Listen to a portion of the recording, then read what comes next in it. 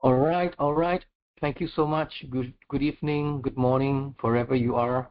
Okay, tonight we have a wonderful event, yeah, especially prepared for you guys. And I've been waiting to hear a testimony, yeah, from my beloved friend, okay, Pastor Joshua from the Philippines. Of course, there are a lot of things I did not really have seen before, yeah, but tonight, okay, I believe, okay, he can share something that is available to us, yeah, and we shall learn from his journey, yeah, walking with the Lord, and to give us inspiration as we understand him, from his curves of hard knocks in life. Yeah. So without further ado, I will just pass the time to Pastor Joshua. Pastor Joshua, you're on right now. Take it away. Good evening, everyone. Before I share my testimony,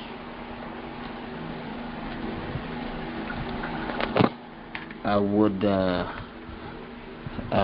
read to you my life verse, beginning with 2 Corinthians chapter 7, 8 and 9.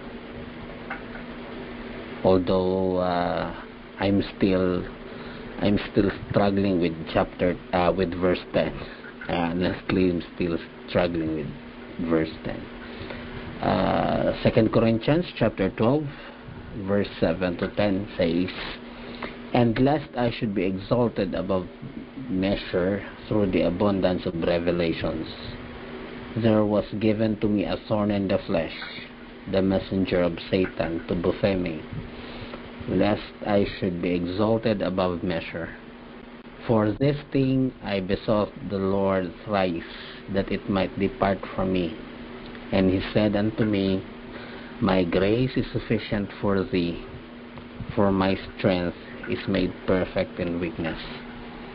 Most gladly, therefore, I would rather glory in my infirmities, that the power of Christ may rest upon me. Therefore I take pleasure in infirmities, in reproaches, in necessities, in persecutions, in distress, for Christ's sake.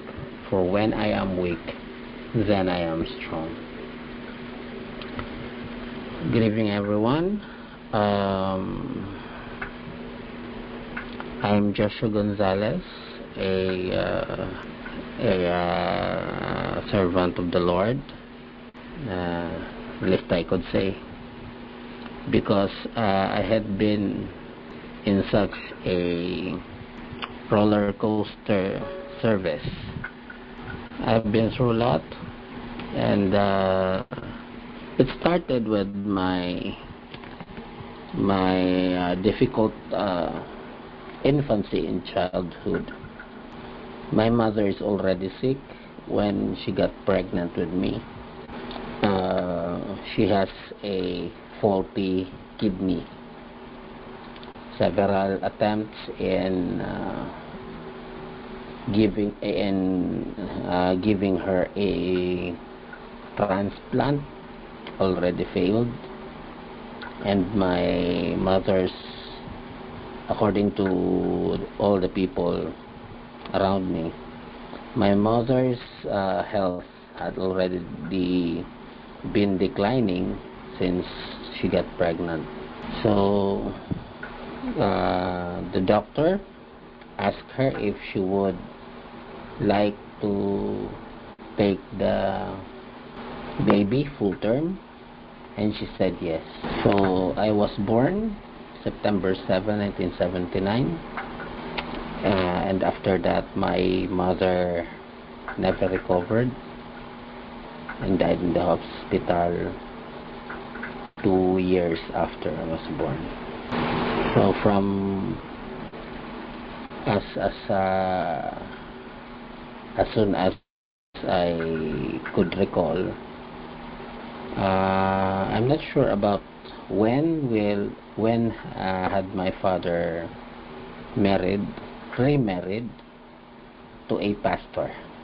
A single pastor had been assigned into our church, and then my father met him. I met her, and she wants a wife, and then I don't know when they got married. But then there's a bit difficulty about the second marriage of my father, because our stepmother is a difficult woman. She was a pastor, but a hot-tempered pastor. She was disliked by many members because she has a fiery temper, and of course it goes with everyone, church members, church officers, even us, his foster children. So early on in my life, me and my brothers and sisters usually become targets of her temper, and oftentimes arbitrary outbursts of anger, which I cannot understand, because oftentimes our father would tell us to be good children so that our stepmom will not be angry with us. And yes, we had been good children, but still she has her tantrums and outbursts of anger and abuse, verbal, physical, even her very own children. She has 2 of them. Until until somebody told me when I was in grade school that my stepmom is a drug addict.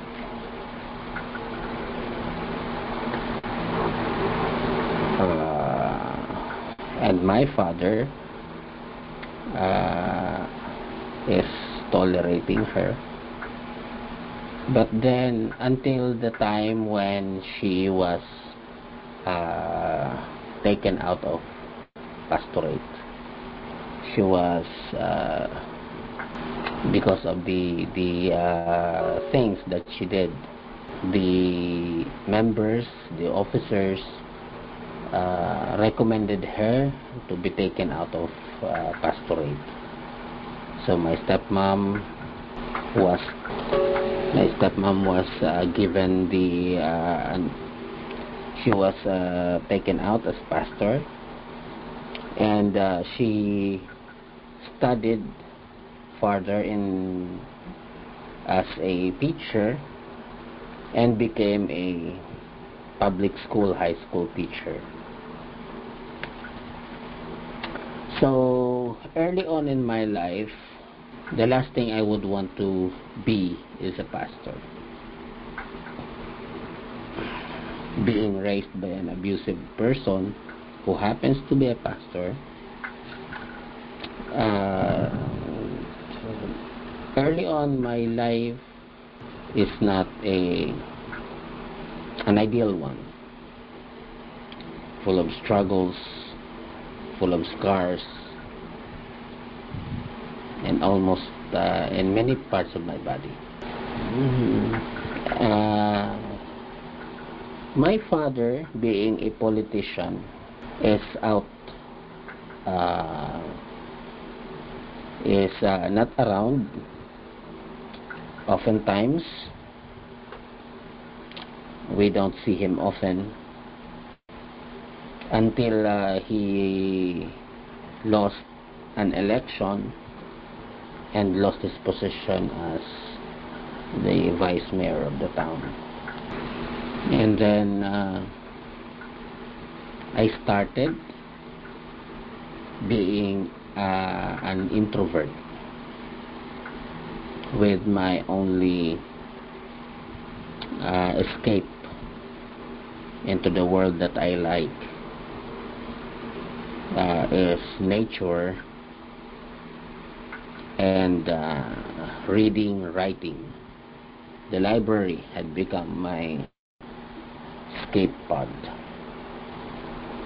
That's when a teacher told me about campus journalism, and when I was in 5th grade, I'm already a campus writer for the school paper, and it escalated into an organization of campus writers led by college students who taught us to be angry with the government. So early on, I was taught to be an angry person. During my high school days, I had been an activist, and after I graduated high school, although I passed the examination for scholarship, I dropped out of college to join the revolution in the mountains.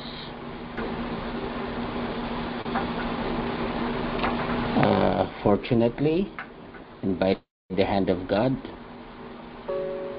I got sick in the mountains. And when the camp was overrun by the soldiers, my troops, my comrades left me because they said, "You are not going to be harmed because you are a minor." True enough, the soldiers treated me well, asked me many things, and I answered them honestly. And I asked them too,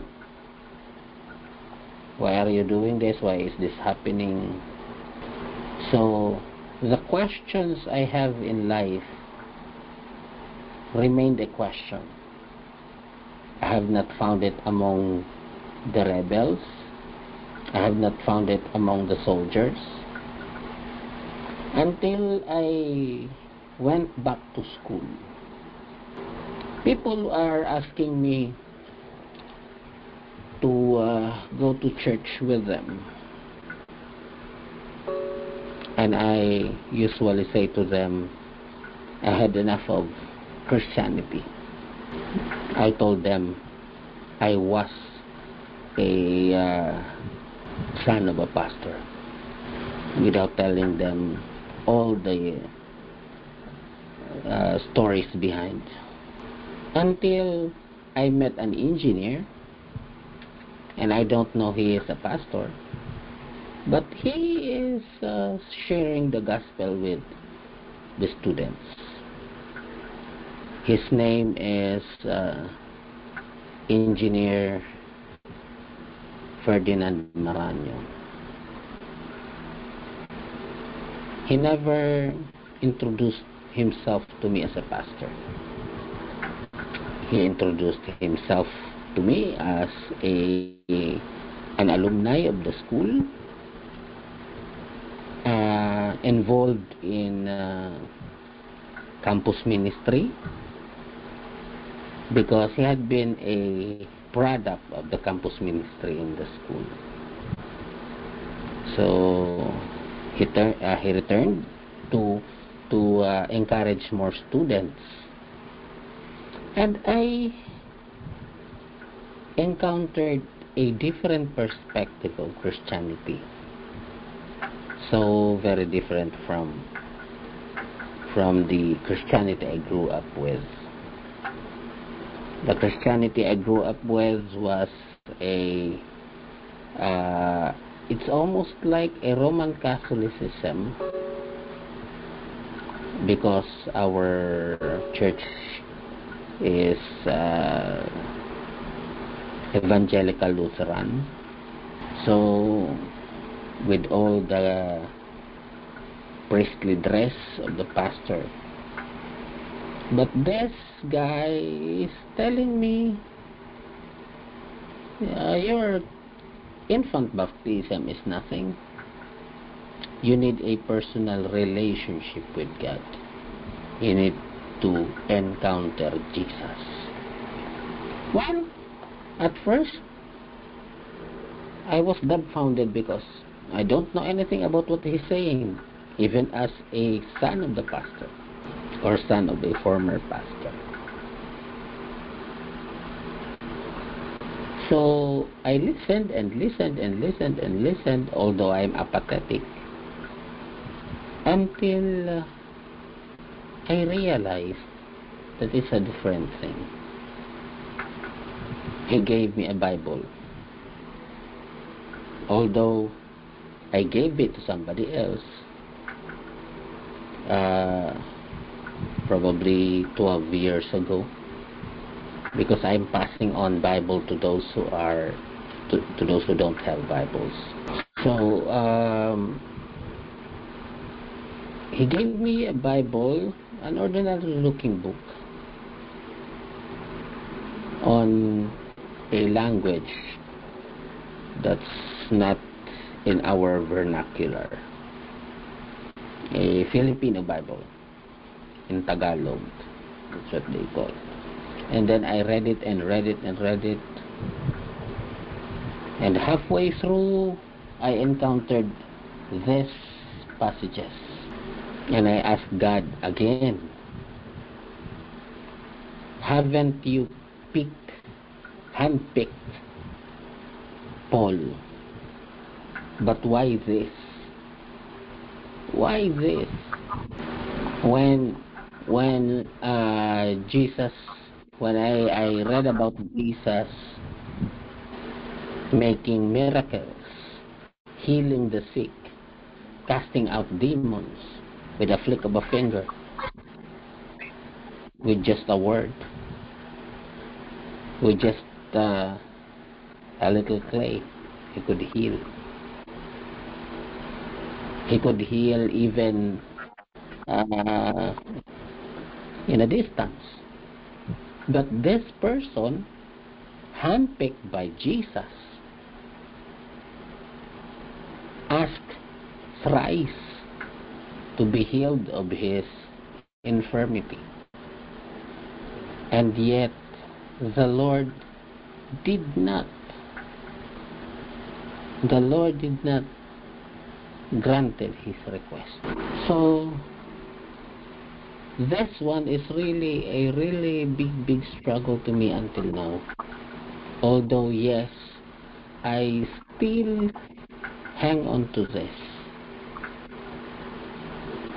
because after I finished my 4-year course in college, I finished it in 6 years because I had to support myself. I get 7 odd jobs, all part-time, to finish my college course. I had a job as a part-time dance instructor among senior citizens. I had a stint as a news translator. I had a stint as a DJ, radio DJ. Okay. I had a stint as a production recorder on the radio station. I had a stint as a part-time band member. Whatever I could get, whatever job I could get, just to finish my college studies. But before I finished with the patience and mentoring of Pastor Ferdy Maranyo, I accepted Jesus November 1999, 7:00 p.m. at our weekly fellowship. And I have not known what happened to me, but when Pastor Ferdy asked, "Whom shall I send?" I responded, "Here I am, send me." But after I graduated in college, my dislike of being a pastor re-emerged. And I said, am I worthy to be a pastor? To be a pastor, to serve as a pastor? Am I worthy? Because some people might call me a harmless person, but all the pent-up anger, all the rumblings against God is all stored up in my heart. Even through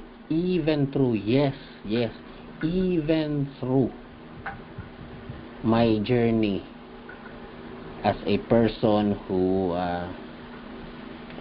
already accepted Jesus Christ. When I was before I accepted Jesus, I have accepted all the bad things that happened to me, and I attributed it to Christianity.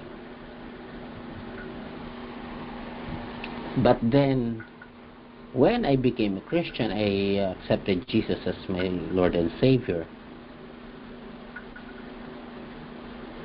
It had been my struggle, because the problems did not went away. My father was incapacitated by a stroke. He had a stroke, and we lost everything. My father lost all his businesses. He had a massive debt, and we had to sell everything. And yes, the problems are still there, the struggle is still there, and I forgot about my promise to God. However, without my knowledge, my mother, before she died,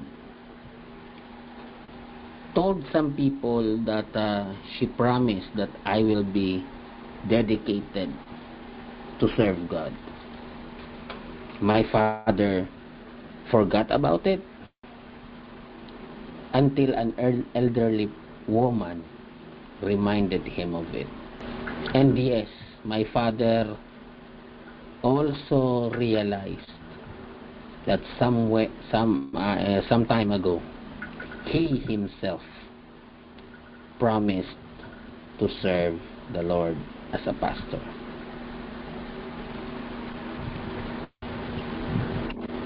But then he's already bedridden, and he cannot serve, cannot be a pastor anymore. Although we sold everything for his medication, for his treatment, for his therapies, that he got to walk again, the impact of his stroke is affected his life. He cannot speak clearly, although audible, and but you know how it is with a stroke victim.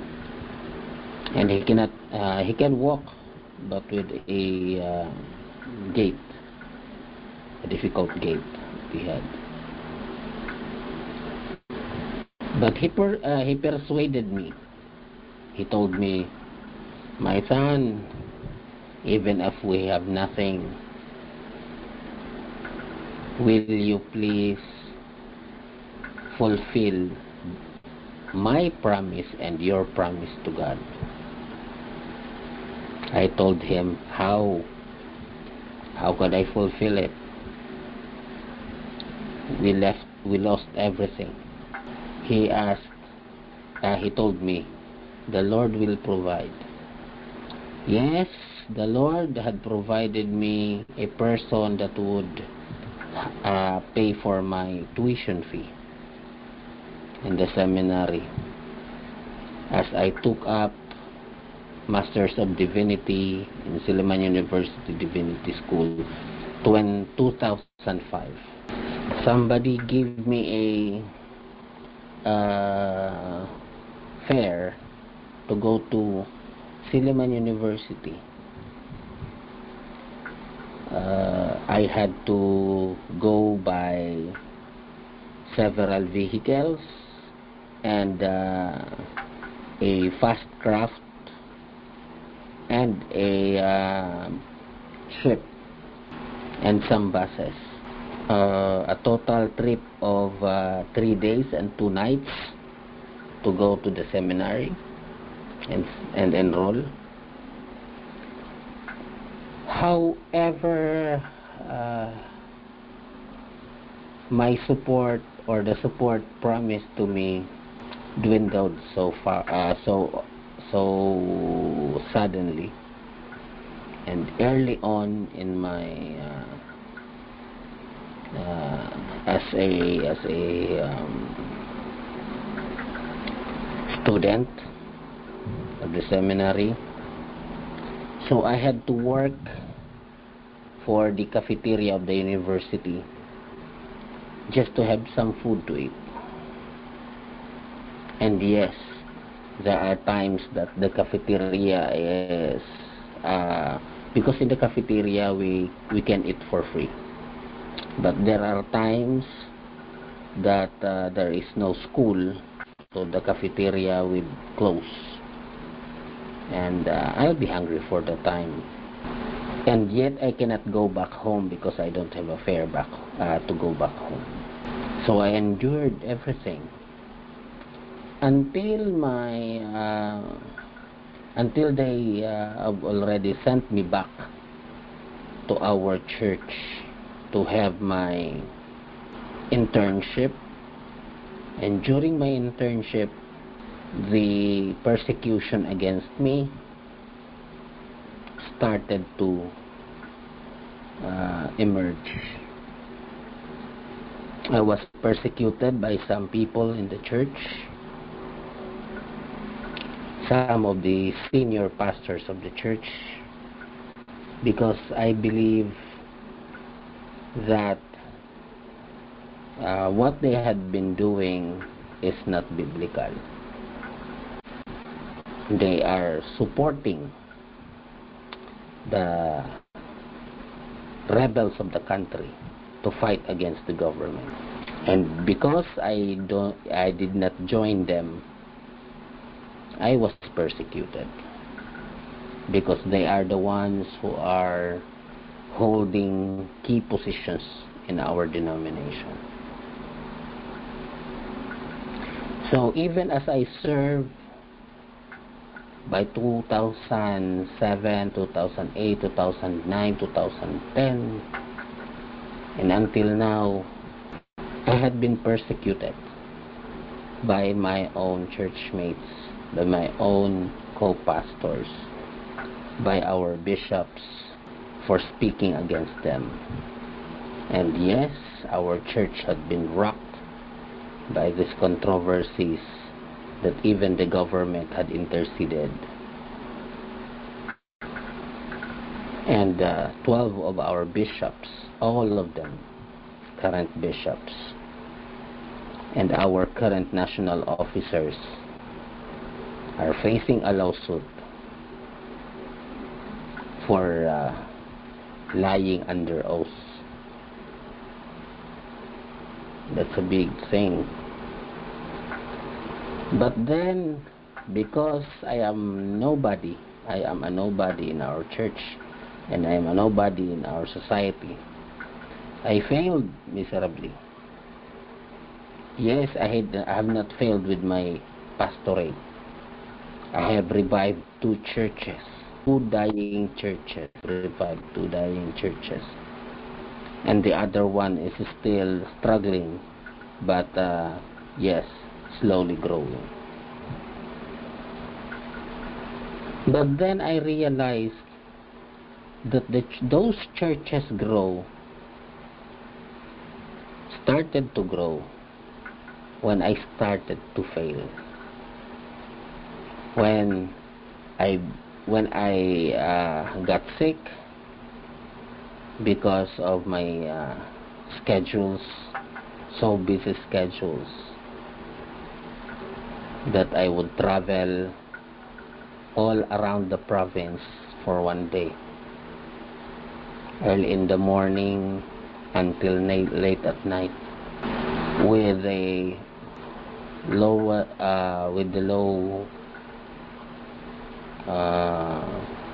love gift, not even a salary. Although yes, I had some people supported me, gave me business, and I started to have a business, but then it also failed. But then I realized where I failed, somebody else will pick up on it, and they will succeed. Those 3 churches had been taken away from me. But then the members started to become responsible, and now they are growing big, growing fast, with the youth being grounded in the scriptures, with the younger generation, the children, being taught by the youth themselves. Because at the very first place, I am no longer with them. And they are calling me from time to time, "Pastor, we hope that you could come to us and see what had become of us." A church whom I had served when I arrived, it's only 7 of us, 3 adults, 4 children, 7. But now they have already renovated the church, because the church is a bit small for them to all fit in. When I arrived there, there's no electricity. There's no electricity. The building is dilapidated. It's almost falling apart. But now they have already a kitchen, and they are serving breakfast, lunch, and snacks in the afternoon every Sunday. They are already sending the youth with allowances to college and to high school. The other one is also starting to do that too. They are already now renovating the second church. And the third church is now growing too. Although they had been sad because I was officially taken out of the role of church workers. But then I realized, and I'm still realizing, and yes, I could say to you, honestly say to you tonight, that I am still struggling with this verse because I haven't reached yet the point of Apostle Paul where he could take pleasure in his infirmities. Personally, I had been struggling with low energy because I had a tendency to have a low blood sugar, and I have a sciatica, a damage, an injury which resulted into a half-body sciatica. But when the time comes that I cannot get up because half of my body is so painful that even pain medicines cannot do something about it. I am struggling with that. I'm still struggling with that. It usually takes half day when it happens, and it's really a struggle to me. But then in my failures, I failed, but I can see I failed to I'm not really sure if it is a failure or what, because when I spoke about the abuses in our denomination, I was singled out. I was thrown out of the church. But then people started to ask for reform. And as I went back to the seminary, I failed to graduate my Masters of Divinity course in 2020. No. 2000. I was supposed to graduate 2010, but 2009 they refused to send me back for my senior year in the seminary because they said I am a troublemaker. But then I still served. They did not give me a pastoral call, they did not give me a pastoral license, but when people would ask me to preach, when people would ask me to lead them Bible study, anything, visitation, I was there. Because I care less about titles. I don't care about titles. I don't care about salaries. I don't care about their policies and everything. If somebody needs me somewhere, I will serve. I served in the hospital. I served in the jail. I slept among the prisoners. I ate among the prisoners. I slept among patients of the hospital. I ate among the patients in the hospital. I went to the bums in the streets. I slept in the streets among them. And many of them I led to Christ. That's why I had my email sinnersaint1999@gmail.com, because for me, I am a sinner to the sinner and a saint to the saint, so I could lead them all to Christ.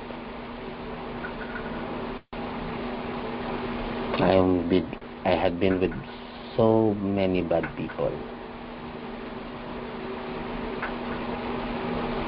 even hardened criminals, because they can relate to me and I could relate to them.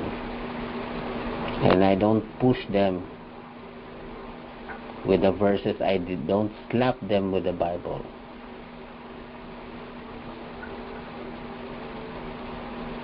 I just listen to all their struggles, and I tell them that I am struggling too. So where I failed, somebody else usually picks up from there, and they will succeed. 1, 2, 3, 4, 5, several ministries. And when they are succeeding, I turn it over to them. Not being jealous, because for me, it's not my ministry. Because when I was there, I was failing so bad. But then, after I left, they will begin to realize what I've been doing, and the members will do it themselves. Even youngsters whom I have mentored learned how to preach, and when I was no longer around, they started preaching. They started street evangelism, and when they did, the church grew. So I actually think about these passages to me, that it applies to me, especially recently, October 31, November 1 and 2 is already the first National Evangelical Fellowship Conference of the United Church of Christ in the Philippines. I was not there because I don't have the money nor the time to go there and see my advocacy come to life. But then people, thousands of them, joined face-to-face and online, and they already called for a massive reformation in our church. They are comparing the Reformation movement today that they have to the Reformation of Martin Luther, who's a Roman Catholic Church. So when people ask me, Pastor, how are you as a pastor? I usually say I am one of the least, because I know I am. I'm not much eloquent with words. I fumble with words oftentimes. And oftentimes, when I sing, my voice usually fails. So I realized that it also taught me that it is not about me. It is not about me as a pastor. It is not about me as a person. But God used me just to reach somebody. And whatever happens, because I accepted the call, because I went, because I struggled, the Lord will reach somebody else until the intention, the plan of the Lord is fulfilled already. So tonight, would like to exalt you, brothers and sisters, to look at the ministry not as my ministry, but the Lord's ministry. Because we, although it is our, shall we call, babies, especially those pioneering pastors that would one day leave their beloved churches to go somewhere else, or those pastors who would fail in one way or another. We are not called to have mega churches. We are called to lead people to Christ. We are not called to build buildings upon buildings, acquire assets upon assets, but we are called to serve. We are not called to be the topmost main man, but we are called to be servants. As Jesus Christ himself said, those who want to be prime among you must be the servant of all. Who wants to be the first must be the last. So that the point of the ministry being to become a source of our personal pride will not happen. Because we will understand and we will know and we will recognize that it has not been our strength, it has not been our effort, it has not been our eloquence, it has not been our vigor, it has not been our genius that the church grew, but the mercy of God. All through our numerous failings again and again and again and again, because we have dedicated our lives to the Lord, and it is not about us, but it is about Him through and through, the author and the finisher of our faith, plural, our own personal faith and the people we serve. We are not the author of their faith. God is the author. Jesus is the author. We are not the ones who have finished their faith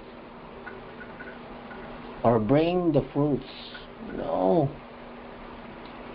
So when people disregard us, so when people persecute us, we do not take it upon ourselves and become furious and become angry and become so insulted. Because for us, who am I to feel like this?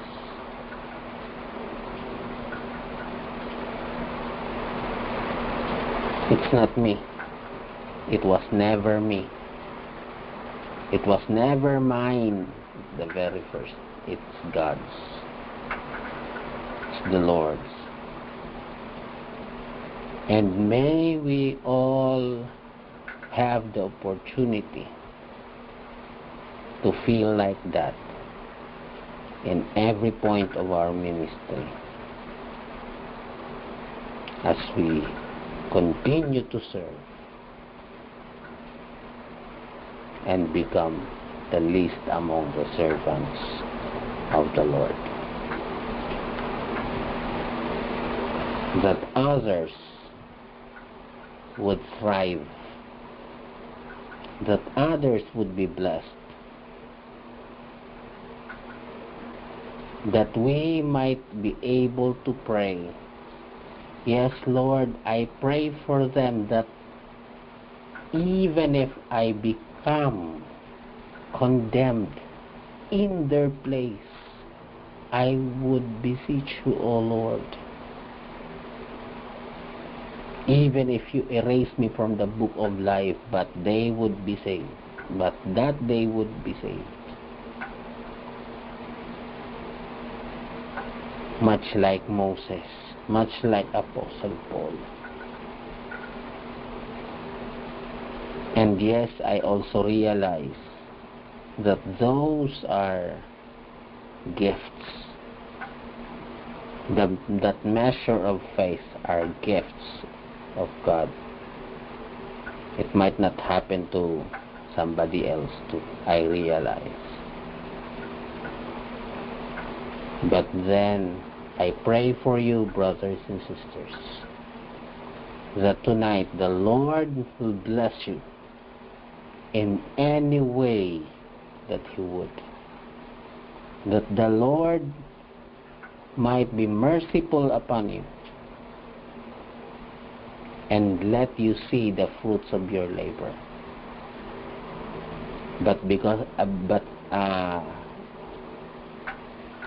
But as for me and countless others, especially those who were enumerated in Hebrews chapter 11,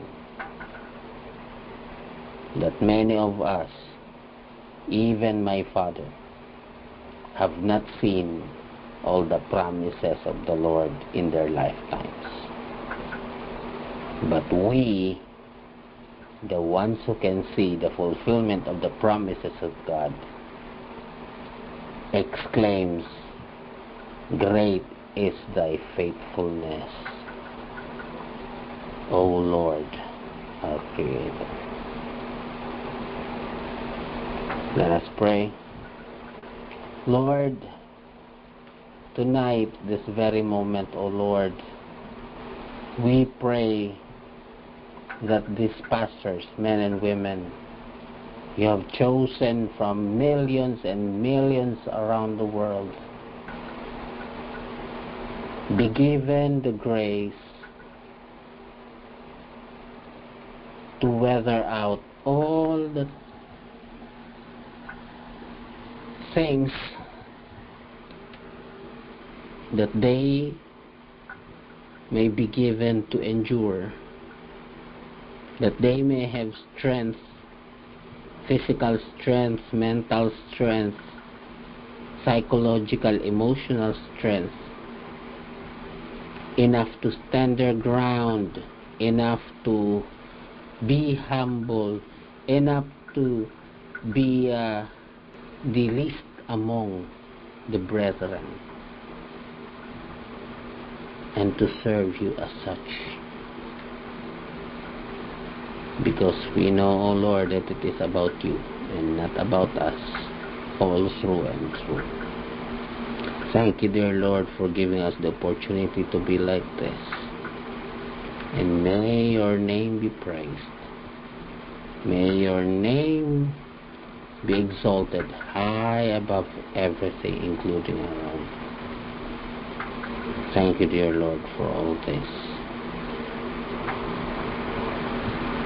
And may our breath continually praise you. This we pray in Jesus' name. Amen.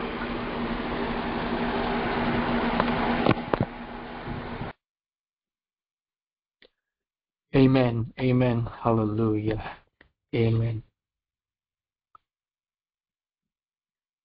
Well, folks, you have it, right? Part of Pastor Joshua's life testimony, right? I believe we listened with intensely. I believe some of our jaws dropped, right?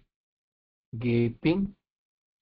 And I do hope that through this testimony, we will understand Pastor Joshua better. All right. So Yeah, it's not an easy thing to go through tests, trials. Yeah, for the Lord, and never easy. And to really experience the fellowship of suffering of Christ, it is a tall order. Yeah, for some you may have been there, for some we have not, or we are going through that. Yeah, but the thing that Christ did for us, I think no individual on earth will able to top that.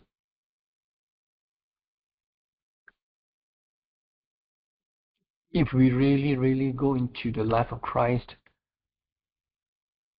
I really believe that even in his family, he had family problems, he had family squabbles. Even his brothers, did not believe him. He was rejected, even by his own family, by his brothers.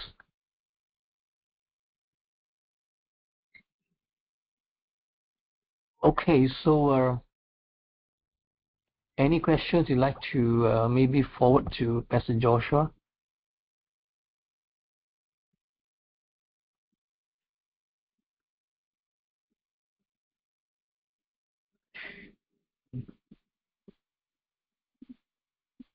Or any comments you'd like to share tonight after hearing this testimony?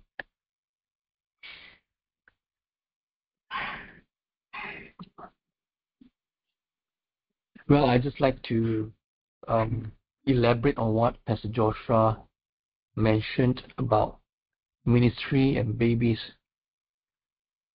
I, for one, am not also too uptight. If let's say someone wants to take over a ministry, I'm all for it. If that person is qualified enough, all right. If the person has been groomed and taught by the Holy Spirit. In my ministry, yeah, I love to see more ministries being started, and also try to get people to join in, yeah, so that we can ease on our manpower. We can compile resources and do the very best for our God. Yeah, I have started a few ministries. Yeah, and yeah, as long as it's been taken care of, I'm happy to leave it to anyone who likes to take over. I think that should be how we view ministry.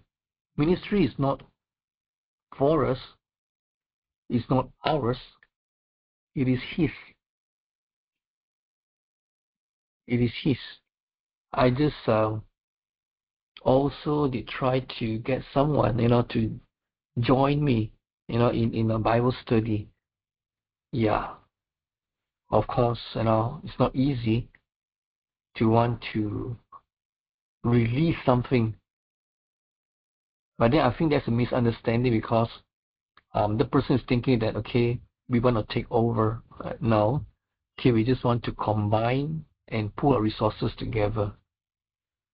And some people are still saying my ministry, my ministry, my ministry. If we continue to say my ministry, it has become an idol. That ministry has become an idol. And when we serve God, there should be no idols, because idolatry is abomination to God. So I just love what Pastor Joshua says, okay, that he couldn't care less. Yeah. Sometimes, some people do not have that. Maybe the IQ, intelligent quota. If I can groom someone, to take over, wow, and I can start another and groom and lead more people. I don't know. I think that's what leaders should do, not to cling on, yeah, but to reproduce and reproduce. God said to Adam and Eve, yeah, be fruitful and multiply. The things today we see, people are building ministries. They are building their towers, yeah, and they are not spreading out. Yeah, they're not loving people enough. They're loving the ministry. They're loving the people. Yeah, they're loving the adoration.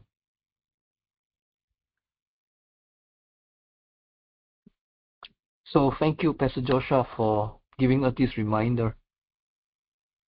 Yeah, we need to be so free in serving God.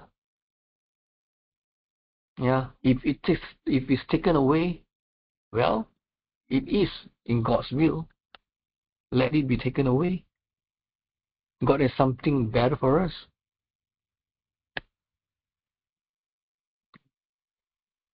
Think on the good things. Yeah. And ministry and serving, though it has its difficulties, its ups and downs, but it's a joyful serving. If we serve God, yeah, with so much of discontentment, jealousy, backbiting, trying to topple one another, that ministry has been tainted by flesh. It's no longer God's ministry. It definitely is your ministry. Take it now for all that you want. Because when God leaves, the ministry goes to ruin. Unless the Lord builds a house, whatever we do, it is in vain.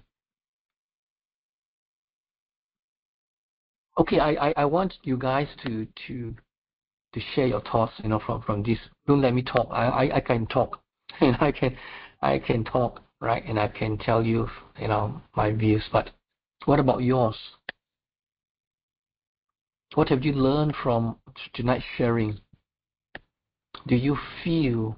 Are you changed? Are you motivated? What is it from tonight?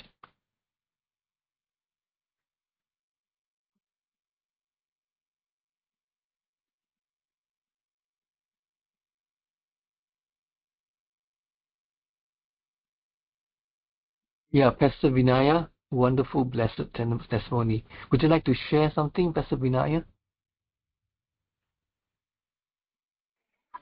Thank you, Brother Pastor Joshua. It was such a wonderful testimony. It encouraged me, it motivates me. The ministry belongs to the Lord, whether it is a small ministry or big ministry. But one thing that I learned, that we are not doing for the man, but we are doing for the God. And God is the God. He's going to reward us because we are serving the Almighty God. The purpose of the ministry just to let God's name should be glorified.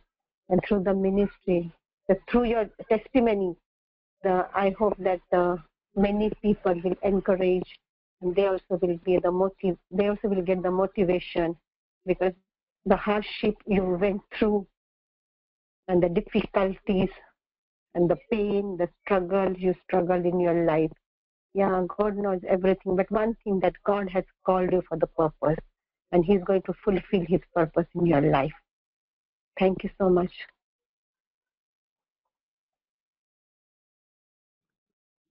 Amen. Thank you for that encouragement. Anyone else who wants to have a word of encouragement? Something you like to share with us in this fellowship?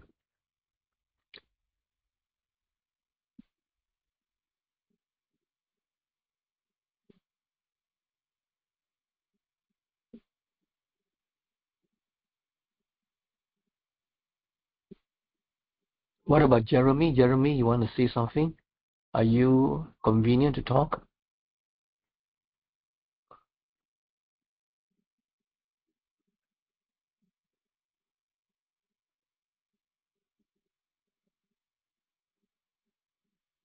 All right. So this word comes to my mind. Romans 8:28. All things work together for those who love the Lord. Yeah, and God has prepared us for a wonderful future. Though we not understand our beginning,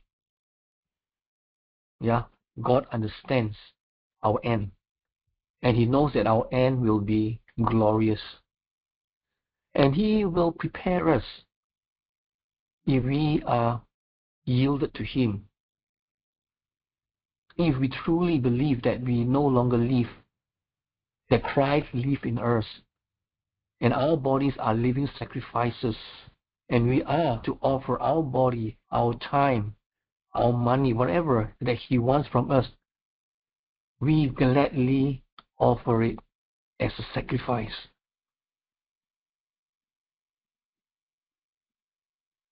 And I do not know how many of us, okay, is able to readily say amen to that. All right. Yes, amen to it, Apostle Mark. Hallelujah. Praise the Lord. Now, I hear you guys. I hear, okay, that Christ is in you. I know that, okay, Christ is living in you. Yeah. Yes, amen. Amen. Strongly agree, Apostle Mark. That is true. Unless the wheat falls to the ground, it cannot bear fruit. You know, when I first accepted Christ, okay, there's only few things I pray. Lord, let me die and let Christ live. And secondly, Lord, not your will, not my will, but your will. Only these two things all these years. And that has brought you know, much hard knocks, yeah, in ministry. Yeah. I remember when I first wanted to be a pastor, all right, and I was tested. So my pastor asked me, at the time I was just I just was so zealous to serve God, right? And I went to the pastor and said, I want to serve. And then my pastor said, who's this guy? Who wants to serve? I do not even know you. Huh? It's not he doesn't know me. I was saved in the church, a few months earlier, and I just felt that longing to want to serve God. But I also do not know whether I made the right choice, because at that time, I was in university, right, and also like studying halfway through. There was one, even in my studies, right, I can't really concentrate. Because there are so many things happening in my life. New Christian, right? A lot of things still jumble up, but there was this desire to serve God. One of it was just share with you guys since you're so quiet. There was a time, okay, I received a vision. I saw slippers, all right, globe is golden slippers. Just slippers, yeah. All right. The type that you see these kung fu shoes or ballerina shoes, right? But it was golden, and it was walking on its own. All right. So that was the first vision. Second vision, I saw, okay, that I was, yeah. Then the slippers somehow got onto a, I would say, a maroon, okay, velvet pillow. All right. And third, I saw myself, okay, kneeling in front of God, all right, with that pillow and that shoes, okay, in front of God. And that was it.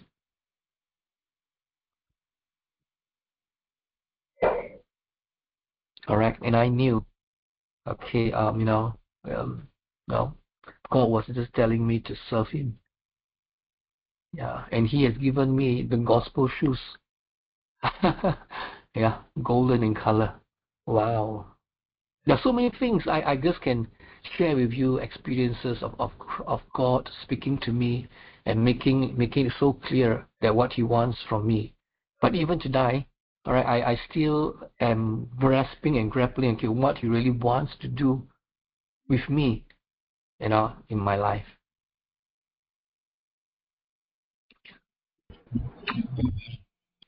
Yes, Pastor Raul, you want to say something? Just amen with your comments. That's true. Yeah, if I may say, I haven't heard Pastor Joshua, his testimony, but I believe we are talking here about the ministry. And in my end, from my own understanding of this, based on the experience of Paul and others, actually, all the ministry are not our ministry. All the ministry of God, you're right when you said that it is not our ministry, because the moment we take that ownership, then we also take the accountability. That we do with our own strength, we do it with our own capabilities and all our abilities. And I believe this has a connection in John or in Luke, something that when God spoke about the vine and the branches, that He said, I am the vine and you are the branches. Without me you can do nothing. And in the ministry, sometimes we believers particularly credit all these works that have been done by God, but it was not being seen as it was God who did it, but the person who take hold of that ministry will take the credit that I did all these things. I make the big church and all this, whatsoever it is. And from there, we misrepresent God as the one who produces all the fruits. And I believe the fruits there is not how big the ministry or how many peoples are there, but the expression of Christ, the love of Christ, because that's what make the ministry of Christ is when He shared it during His time, He shared that love, and that same ministry of love is supposed to be the one to be spread and shared. But what some of the believers did is they take all the credits of this ministry, and they call it their own ministry. And sometimes we can see God is cutting off that branch, because the source of the things that are going on that branch is not anymore from the vine. As a branch, we cannot produce, I believe, fruits, because all the nutrients come from the vine, which is Christ, supposed to be. Even in Philippians 2:13, it says, "For it is God who worketh in you both to will and to do His good pleasure." Sometimes we forget that we are the vessel, we are the container, we are the temple of God. The flesh sometimes puff up, The fleshly man also is the one doing it, doing all the works for the Lord. We call it for the Lord, but in fact there's nothing we can do for the Lord. He is the one doing all for us. And we're supposed to be aligned and obey and be in one in that Christ who lives in us, as you said, that Christ in you. And the evidence of that, we can see it in the life of Paul, that when Paul sometimes bragged, because he was being provoked to brag about himself, he told these people who are bragging about their own effort, their own religion, that he said also that me also, I'm also from the tribe of Benjamin, circumcised in the 8 days. In terms of the law, I am blameless. In terms of the righteousness of the law, I am blameless. And all the profile and all the credit of Paul was being displayed in his statement. But the very good thing that Paul made a conclusion. He said, and all these things are nothing but dung. He make it a dung, just to win the knowledge of the excellency of Christ. See, even Paul, whom Christ gave the final message. I said it's the final message because the last person whom Christ was with is Paul. Not just in the road of Damascus, but in Arabia. Paul did not confer it to the apostles who was before him, but he even told that the message that I received is not from man, it's from God. But what Paul is trying to tell us, that even him who received this final message of Christ to fulfill, he said, all these things that I have in the old mind, in the old self, is done, that I may win him. And I count all these things lost. And the good thing, the best thing, he said, I suffer the loss of all things. Because sometimes I believe he knew that when he will going to take hold of that ministry, probably human as human has the tendency to manipulate the word of God. If a believer will going to take personalize the message, personalize the gospel, this is where the control comes in. This is where the corruption comes in. That probably the believers will control when, where to give, and who will be receiving this, and even abuse it to the point that they plant fear to the listeners, to the innocent believers, that only they, the one who are holy, whatever it is. I believe you know what I'm trying to say. Now, it is very dangerous to really personalize the message, personalize the gospel, because the capacity of our mind, if it is not influenced by Christ, has the tendency to manipulate and use the message for the believer's own benefit. So for me, I join Paul when he says, I am crucified with Christ, and nevertheless I live, yet not I, but Christ liveth in me. The life which I now live in the flesh, it is very clear. He said, the life which I now live in the flesh, I live it by the faith of the Son of God. He did not say I live it by my own faith, meaning he did not say that I live it by my own strength, by my own effort, by my own whatever it is. He lived it by the faith of the Son of God who loved him and gave himself to him. It's really wonderful. Amen. As a believer, to really fix in our mind that the vessel cannot produce anything except for the content of that vessel. The most important thing the vessel has is the content, and that content is the treasure that was being kept from ages and generation, but now it is being revealed to each and every one of us. In Colossians 1:27, Christ in you, the hope of glory. And that is where He sees us always.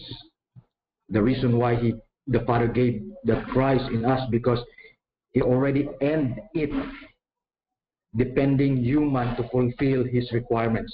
It was already done. 2,000 years ago at the cross.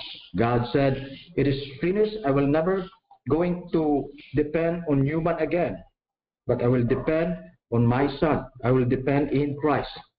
That in so many years, God is spoke to prophets and all this man of God. We call it the great man of God in the Old Testament. But now He will be going to speak unto us through His Son, whom He gave to those who accept Him, to those who believe Him. As many as receive Him, to them He gave them power to become sons of God. And that is where the Father's communications come in. He speaks through His Son who lives in us.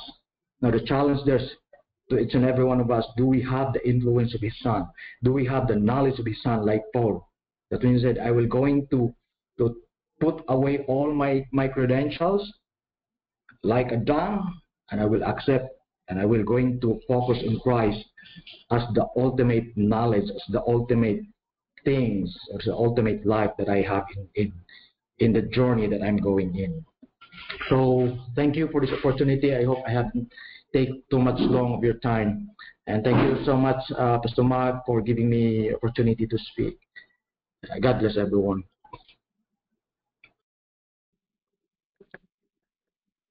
Thank you, Pastor Raul. Thank you. Yeah, wonderfully put. Wonderfully said. Yeah.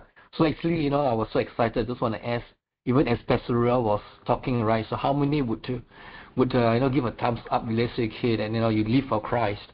All right, that all your old life has passed away. All right, and then new things have come. Yeah. And the thing is, okay, yes. If we can count all things lost, I believe we have come to a mature understanding of what, not ministry, what life in Christ is. Without Christ, there's no life. Without Christ, there's no life. And we try to, I'm talking to ministers, yeah, not to strive for ministry excellence, right? But to strive to obtain Christ. When you obtain Christ, everything will be beautiful, everything will be excellent. So, a wrong focus will lead us to wrong achievements. Yeah, a pure heart, pure motives will bring us to excellency, which Paul spoke about. So, forgetting, I can put away whatever prizes and trophies in the ministries in the past. To me, truly, it's nothing. It's nothing right now. Okay, what we want is just Christ, and our endeavor, all right, is to bring our brothers and sisters closer to the relationship of Christ.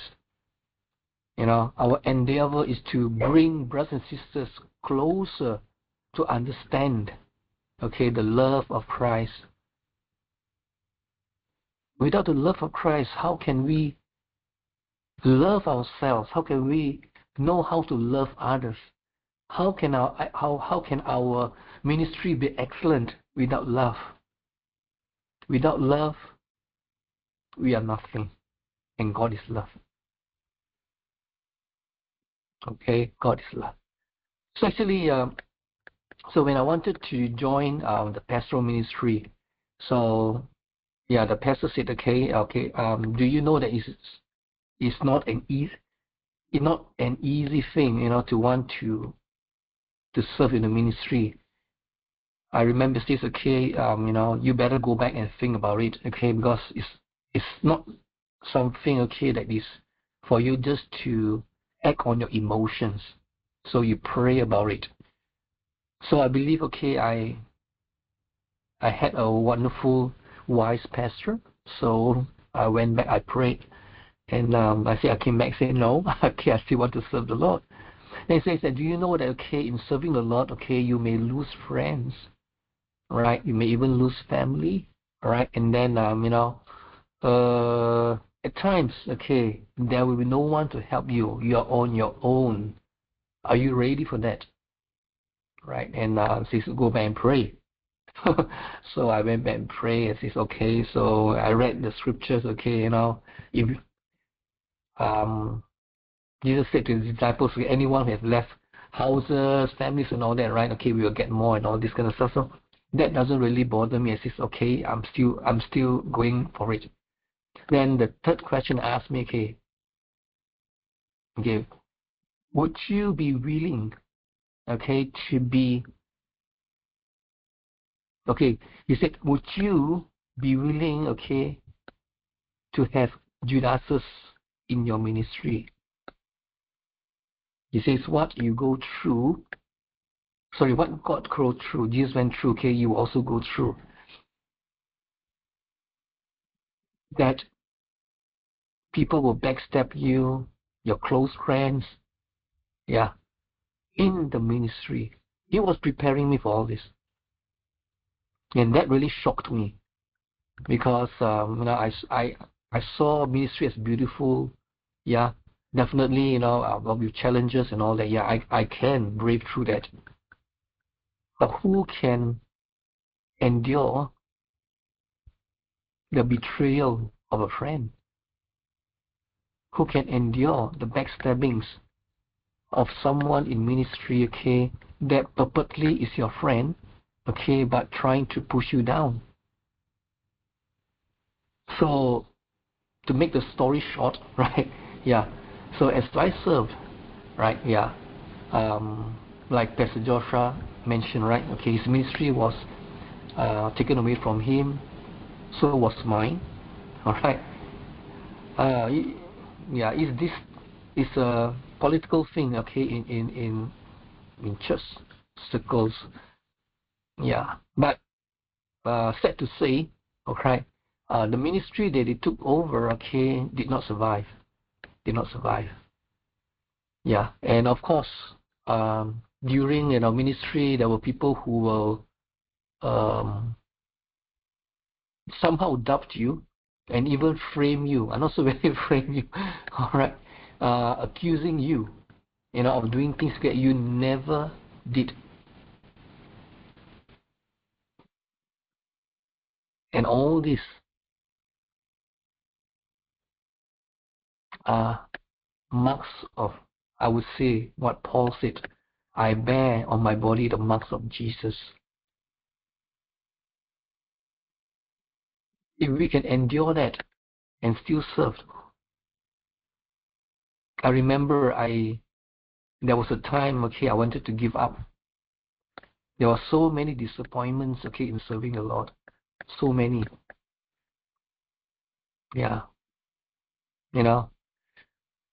Most probably, okay, I'm a quick learner.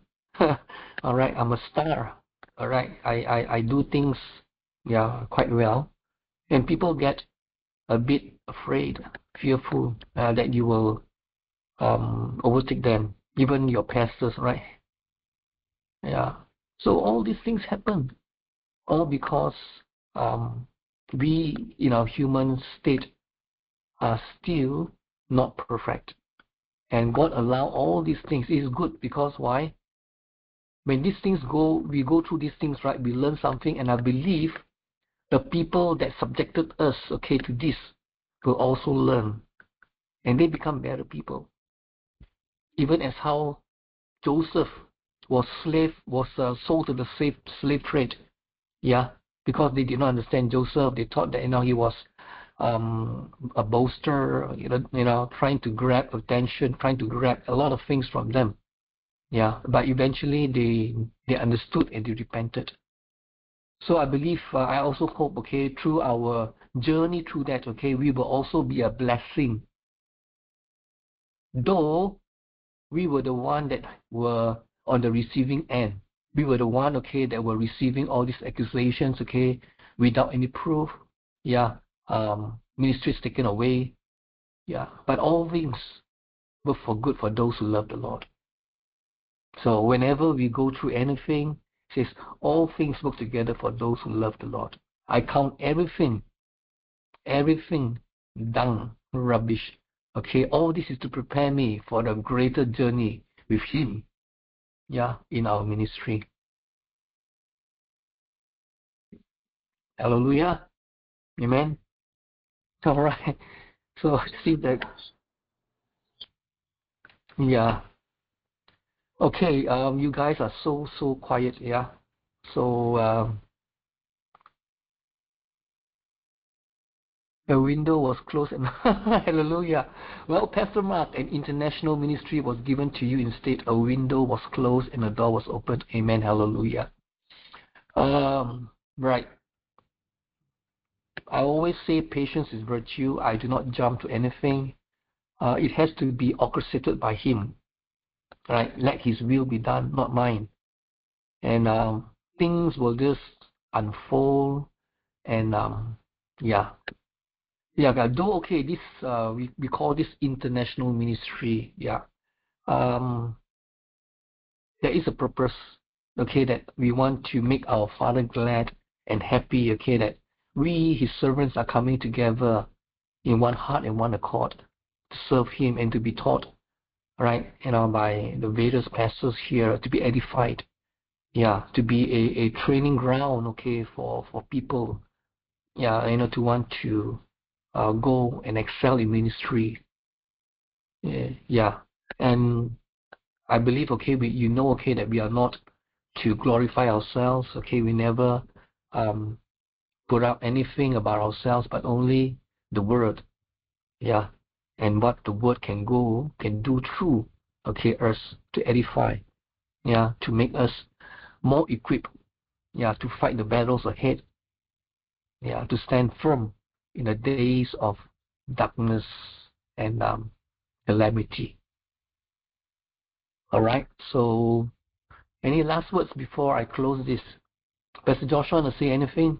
I really appreciate, okay, you sharing your life with us. Hello, Pastor. Yes. Actually, my as I have said, my story is not yet that much because I am honestly still struggling. But yes, I can see that the Lord is had shown me that because at the very first when I entered the seminary, I thought the ministry is about me. I need to be the best student, I need to be the best pastor, I need to be the best in this, I need to be the best in that. And when I fail, it actually devastates me. When I fail in my classes, when I fail in this, that, especially with the struggles. Because of course, if you are so tired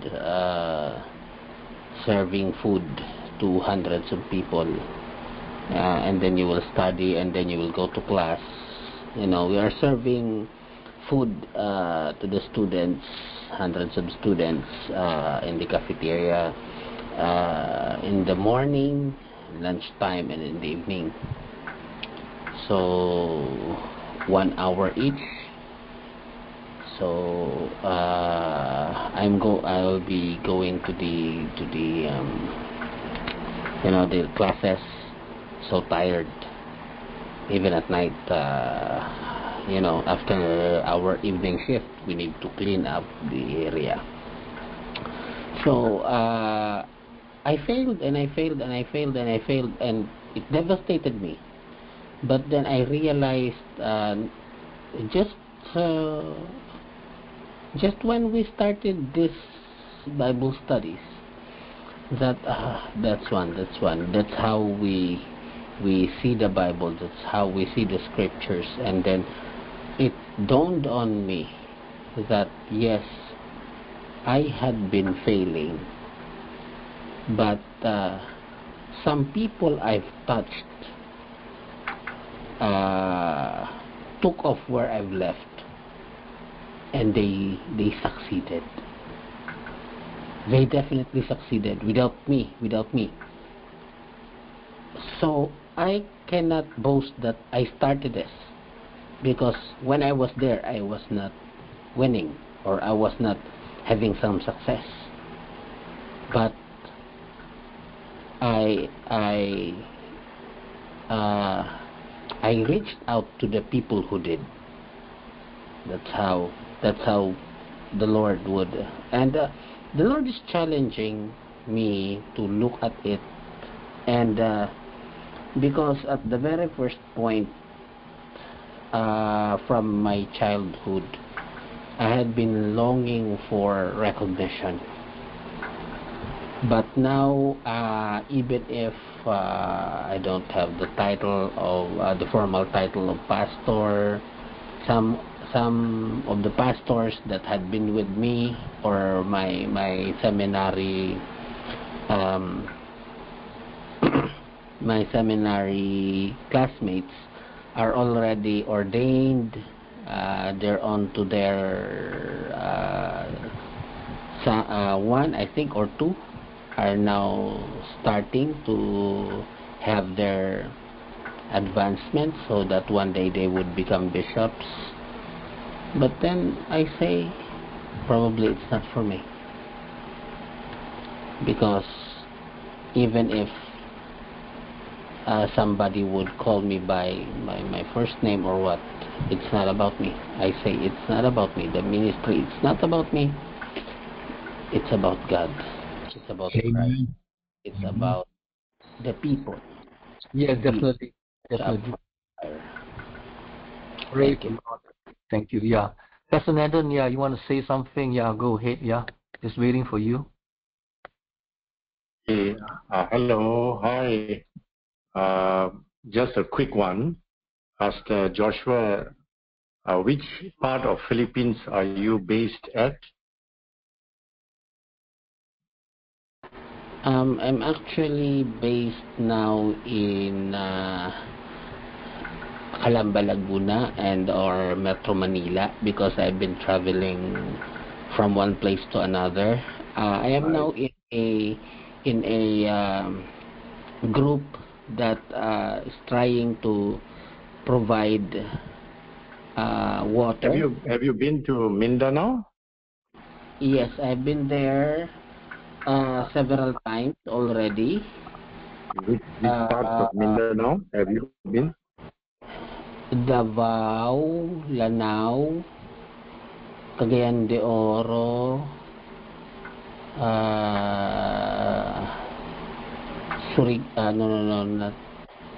Surigao, if I'm correct. Have you been to Agusan, Sultan Kudarat, Maguindanao? Have not yet. The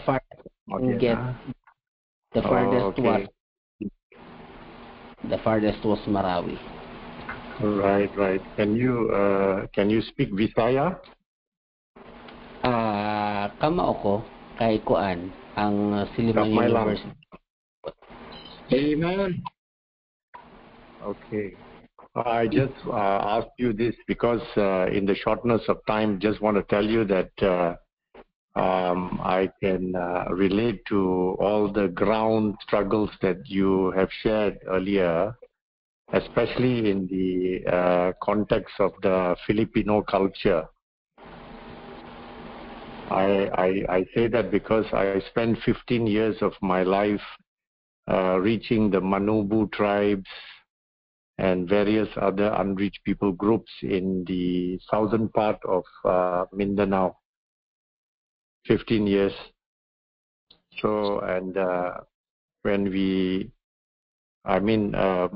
it's not easy, but mainly because of the culture, the way pastors there in Philippines generally, but especially in this part, Mindanao, where the culture is a little bit different from that in Luzon and Visayas. I'm sure that you know what I'm saying. It's a lot of comparing and competing amongst the pastors. It's very easy to lose the focus, of the Messiah, and that actually trickles into the preparation of the people of God across the Philippines. That is what I'm most concerned about: preparation of the bride for the return of the Messiah King.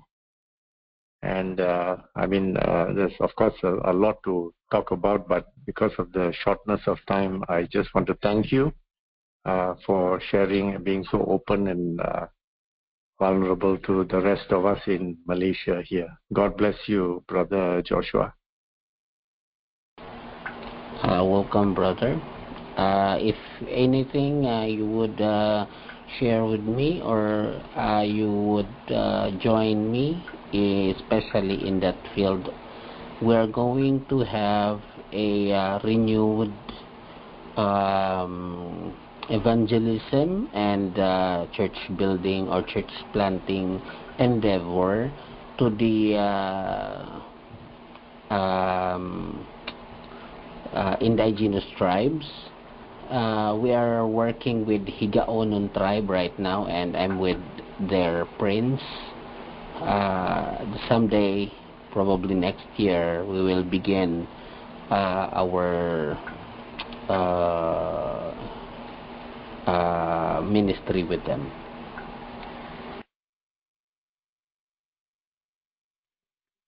Yes, Pastor Raul.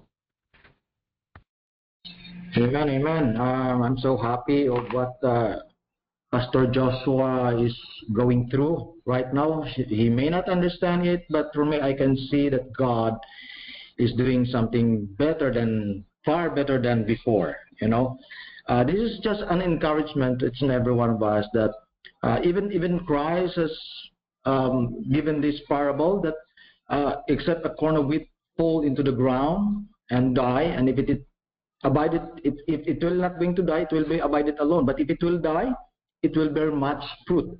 And John was also talking about, he must increase, I must decrease.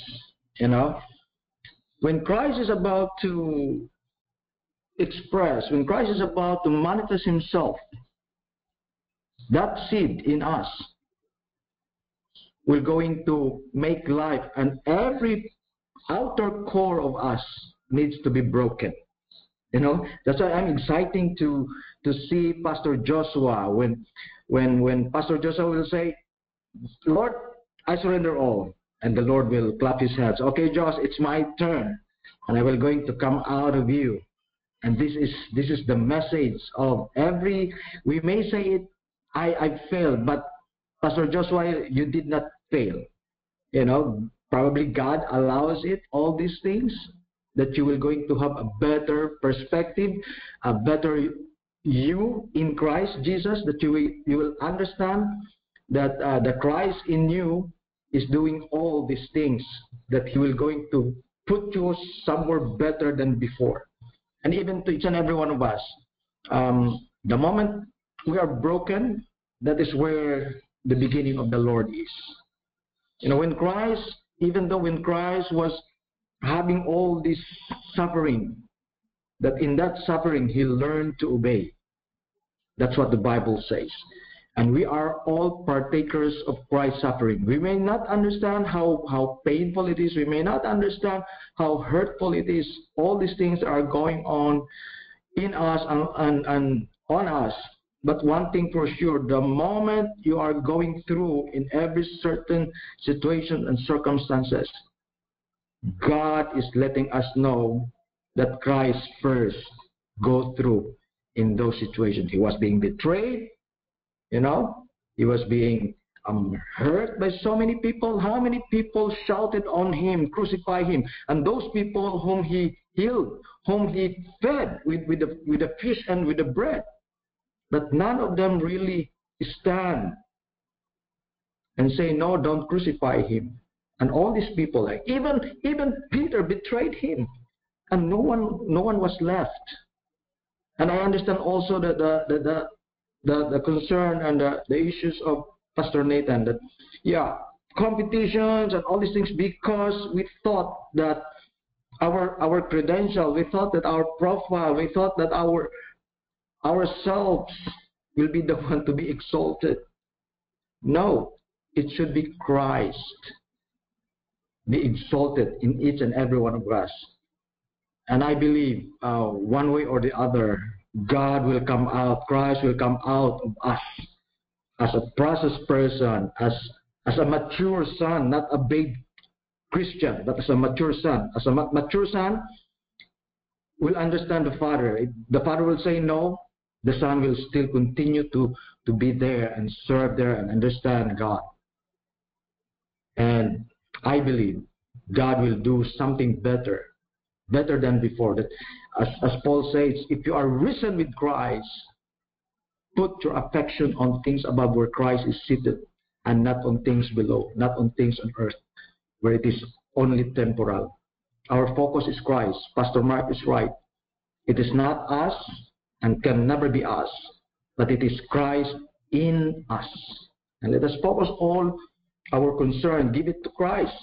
And let us not stay there in ourselves, but let us give it to Christ. The moment we focus to Christ, and Christ will bring us into where He wants us to place and to be used by Him. And God bless everyone. Again, I hope I have the Word of God. I was being touched by the Lord today to say this to you, and I hope it ministers unto you. And if it ministers unto you, mind you, my brothers and sisters, it is not me talking to you, but I believe it is Christ in me talking to you. It ministers unto you. If it touches your heart, if it touches your soul, then it is Christ talking it to you. God bless everyone. Amen. Thank you. Hallelujah. Amen. All right. Thank you so much. It has been a real pleasure just getting to know you, everyone, just by conversing. And then we understand, okay, that we are in the bond of love, right, in the family of Christ. And I'd just like to ask Sheena, would you be so kind to close us in prayer?